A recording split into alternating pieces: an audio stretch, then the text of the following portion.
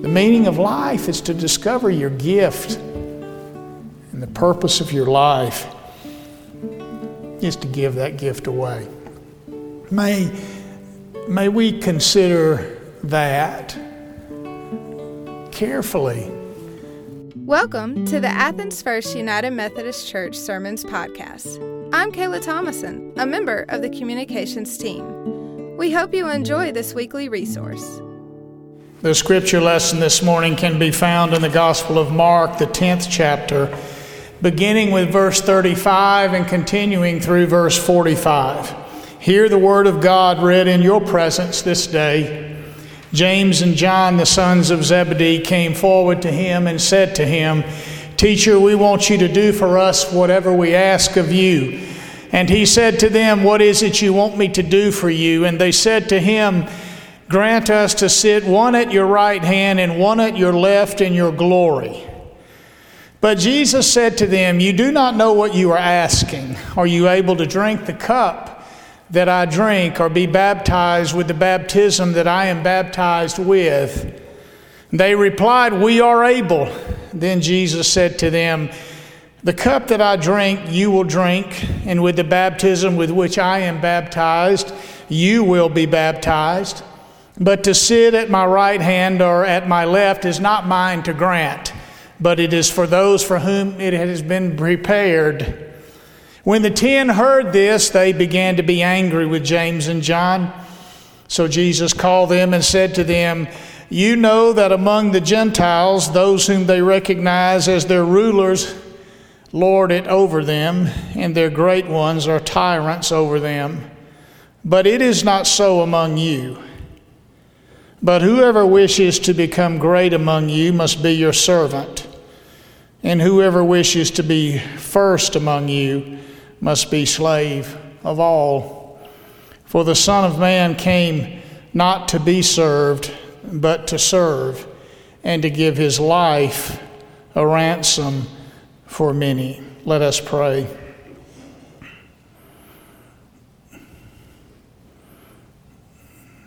Gracious and loving God, as we follow in the steps of our Lord, may we indeed embody a life of service. In his name we pray. Amen.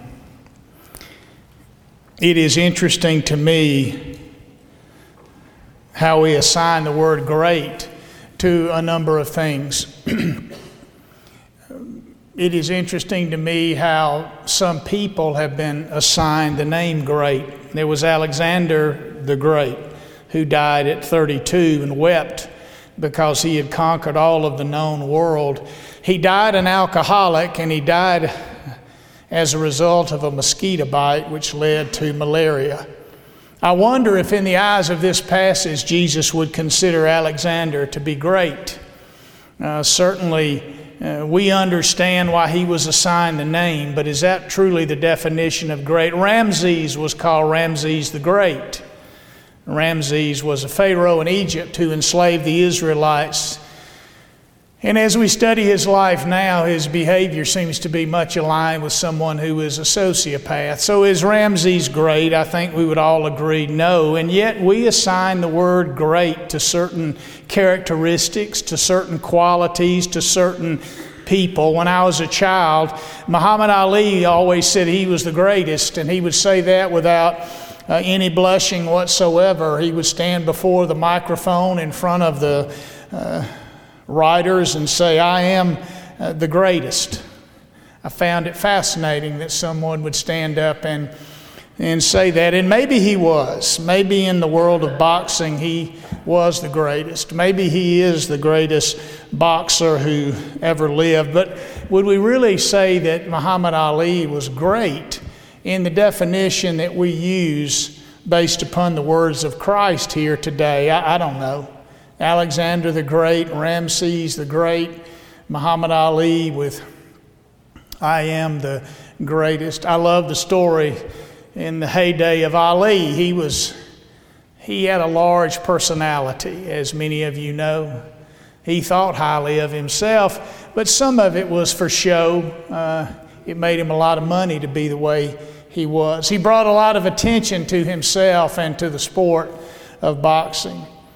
I remember the story of him boarding an airplane and refusing to buckle his seatbelt. And he was delaying the plane's takeoff because he simply refused to buckle his seatbelt. And finally, the flight attendant said, "Mr. Ali, you have to buckle your seatbelt or we cannot take off." And Ali looked at her and he said, "Superman don't need no seatbelt." And she looked at him and said, "Superman don't need no airplane." All of us are humbled in certain ways. I drove through this morning to get a cup of coffee, and there was a sign just above the speaker there that said, "Please be patient with us. The entire nation is short-staffed, and we would be grateful for your patience." It's an interesting sign to put out, isn't it? It gives me the impression, maybe I'm jumping to the wrong conclusions, that somebody's not been patient. That somebody has come to the drive-through window and they've been upset by the slowness of someone procuring their order, someone getting them their cup of coffee. And so when I got to the window, I asked the fellow, I said, "I see your sign back here." I said, "Have you had any incidents?" And he said, "Yeah." He said, "Somebody cursed me out the other day because I didn't have change for a $100 bill." And some people, when I ask them, "Do you have the app?" they say, "What's an app?" And no, I don't have the app. I don't need the app. And so it gets ugly about the app. And then I asked him, I said, "Do you ever have the one that says, 'Do you know who I am?'" You ever had that, waiting on people? Do you know who I am? I had that one night at the Holiday Inn where I was a desk clerk. Place was covered up. We filled up every night during the summer, and the crowd was filling the lobby, so it took a while to get to everyone. And at one point, in that 30-minute period, someone frustrated from a long day of driving and wanting the room that they had reserved yelled out from among the crowd, "Hey, buddy, can you not speed it up a little bit?" It's a lot like what it means to work here, you know what I mean? Because you think that every Sunday, don't you? "Hey, buddy, can you not speed it up a little bit?" And I said, "Yes, sir. I'll get with you as soon as I possibly can." And he said, "Well, buddy, that may not be good enough. Do you know who I am?" "Yeah, I know who you are." And I didn't say anything. I continued to wait on people. But I remember when I got off that night and I was driving home, do you ever, come up with something you would love to have said that, you knew you couldn't say as an employee, and you knew you didn't come to you in that moment anyway? But I remember thinking, "Ladies and gentlemen, this man does not know who he is. Does somebody know him who could come and get him and help him to be patient while we get his room?" I thought about that later, but I never did say that. Do you know who I am? I guess there is a sense of someone having a bit of an inflated attitude about who they are when they're willing to say, "Do you know who I am?" And Dr. King said, everybody can be great because everybody can serve. And then he went on to add, you don't need a college degree to serve. You don't need for your subject and verb to agree to be able to serve. All you need is a heart of grace and a soul of love. Jesus once again defined servant in a way that would not be in keeping with how the world we're living in, the culture that we are a part of, would say it. I came to serve, not to be served, and to give my life for you. If you would be great, you must be a servant. And the word that he uses there is doulos, which I'm not trying to get too heady this morning, but the literal definition is slave. And so to be great in the kingdom of God is to be someone who has the capacity to serve others, but sometimes we miss it. James and John missed it. They were called the sons of thunder. That sounds like a rock band, doesn't it? The Sons of Thunder, or maybe a tag team wrestling group in WWE. They wanted a position of prominence in the cabinet of the Messiah, but that was not Jesus to give them. This Thursday, we'll celebrate a day which I think is an important day in the life of our nation. I'm glad that we have a Thanksgiving Day, a day when we pause to consider how much we have to be thankful for. It's easy to miss it. James and John missed it. In a land of plenty, there are occasions where we might not be as mindful of our blessings, of all that we enjoy. I have never gone to bed at night wondering what I would eat the next day. I have never gone to bed at night without a shelter over my head unless I was camping by my own choice and sleeping beneath the stars on a beautiful night.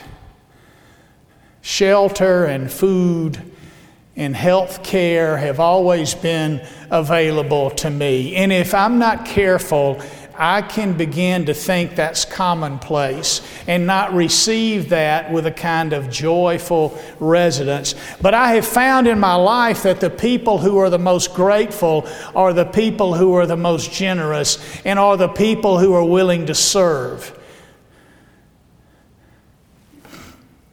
Gratitude puts us in a humble place because we're acknowledging in gratitude that we are not the creator of all that we are and all that we have. When we say thank you to each other, we're suggesting to that other person that in some sense we're in a subservient position because they have enabled us or allowed us or just simply blessed us with something that we did not bless ourselves with. And so grateful people tend to be humble people who tend to be servants. Grateful people are servant people. And we realize that. You and I, at our highest moments of gratitude, are keenly aware of God's goodness and God's blessings, and that is a humbling experience. We're not boasting about who we are and what we've generated. We're giving thanks for what we have been given and what we are experiencing. Osceola McCarty, I remember her stories from years ago. She spent her adult life ironing clothes in other people's homes. Obviously, she did not make a lot of money. She never owned a home. She never owned a car. She walked to the homes in her small community and she ironed clothes in those homes. And when she died, she had a will which stunned everyone. How did Osceola McCarty have a will? She didn't own anything. But in her will, she bequeathed to the University of Southern Mississippi $150,000 that she had saved from ironing clothes so that young people could be educated and given an opportunity that she never had. It's astonishing that people can be grateful in the midst of conditions and circumstances that simply are not the best. But as I read that article about her, and as there was testimony about who she was by the people who had known her for her entire life, one note of her life was played over and over and over again, and it was that Osceola McCarty was perhaps the most grateful person I have ever known. And grateful people are servant people. Henry Nouwen was teaching at Harvard, and then he moved to Yale where he taught, and then he left the ivory towers of the Ivy League, and he went to Peru and Bolivia to live among the poor. He wrote a book of his experience there, and the title of the book was Gracias. And he had this line in the book that I have never forgotten. He writes, in Peru and Bolivia, everything is maybe. Everything is maybe for the poor. Tomorrow, maybe there will be something to eat. Tomorrow, maybe there will be shelter. Tomorrow, maybe I don't get sick, because if I do, my life is deeply threatened. And he said, you live in this culture of maybe, where there's nothing but uncertainty all around you about the basic needs of life. Food for the day, shelter for the night, health care for those times when I get sick. And he said what was so astonishing about the experience is that nothing was taken for granted. Nothing was commonplace. Everything was received with great joy and thanksgiving. And any time a Peruvian or a Bolivian experienced a meal that next day, or experienced shelter that night, or got sick and was given medicine, there was always one word that followed every one of those moments, and the word was gracias. Thank you. Thank you. Thanksgiving Day is a good day in the life of our country. Because there's at least one day each year when we stop and we sit around that table and we look at that feast. And we're mindful not only of the abundance of that feast, but the struggles of others in this world. And we're moved in our time of great gratitude to serve, to reach out beyond ourselves and our families. We're mindful of those who wonder where the next meal will come from, who wonder if they'll be sleeping beneath a bridge that night. We wonder about those folks who live in great danger and vulnerability.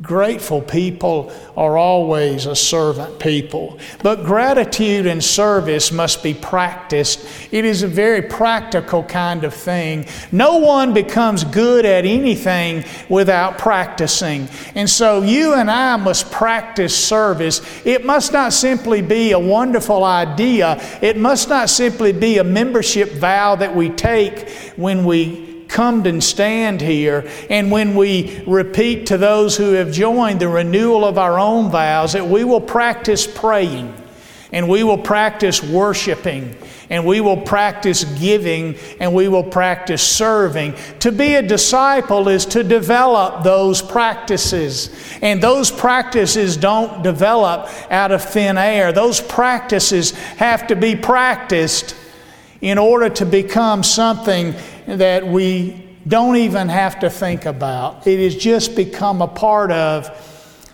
who we are. Mozart composed his best music after 20 years. Bobby Fischer did not become a chess master until he'd worked on his craft for 10 years. And so we must practice service. When I was a kid, the Beatles came on the scene, and they were big. It was a big deal. None of you probably remember Ed Sullivan's show, but they were on Ed Sullivan's show, and Ed Sullivan was on Sunday nights. And when the Beatles came on Ed Sullivan, the world stopped. And everybody wanted to see this crowd. And they were a high school band in Liverpool in 1960. John Lennon says in those days we played 1 hour a day, and we played our same songs over and over and over again. We didn't expand our repertoire. We didn't aspire to anything more than that. But we went to Hamburg, Germany, where the club scene was quite different. And when we reached Germany, the expectation was that we would play 8 hours a day, 7 days a week. And he said, it's amazing how good you become when you do that. We had already played together in shows 1,200 times when we came back to England in '64. And we were different. And we were really, really good at our craft. We become servants not simply by an attitude of humility and gratitude. We become servants because we practice. We practice at it. We look for ways to serve. We pray. We worship. We give. We practice things that enable us to become the person that God is calling us to become. That may not sound glamorous. It might be better, it might be more significant to us if God just reached out and touched us and suddenly we came fully developed in our serving life. But it doesn't work that way. We work at it. We practice being servants. And we realize that the meaning of life is to discover our gift. And the purpose of life is to give it away. That is why we are here. We all know in the depths of who we are that we are grateful for all that we experience, for all that comes into our lives, and we work hard for that. But that is not the end of the story. We are mindful, and our hearts are filled with gratitude because of what God has done. And so life is lived in response to that. The one who came to serve, not to be served, is our Savior and is our Lord. And so we spend our lives not trying to be served, but to serve. And if we practice that day after day after day, that becomes a part of who we are.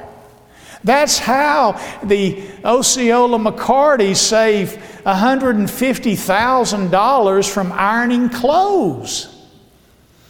Because her mind and her heart were not completely stayed on herself. But she recognized and she heard the call of Christ to serve, not simply be served. The meaning of life is to discover your gift, and the purpose of your life is to give that gift away. May we consider that carefully this Thanksgiving. I commit to do that with you. I do not stand here as one who has conquered this. I stand here as one who aspires to this. And I invite you to join me in that.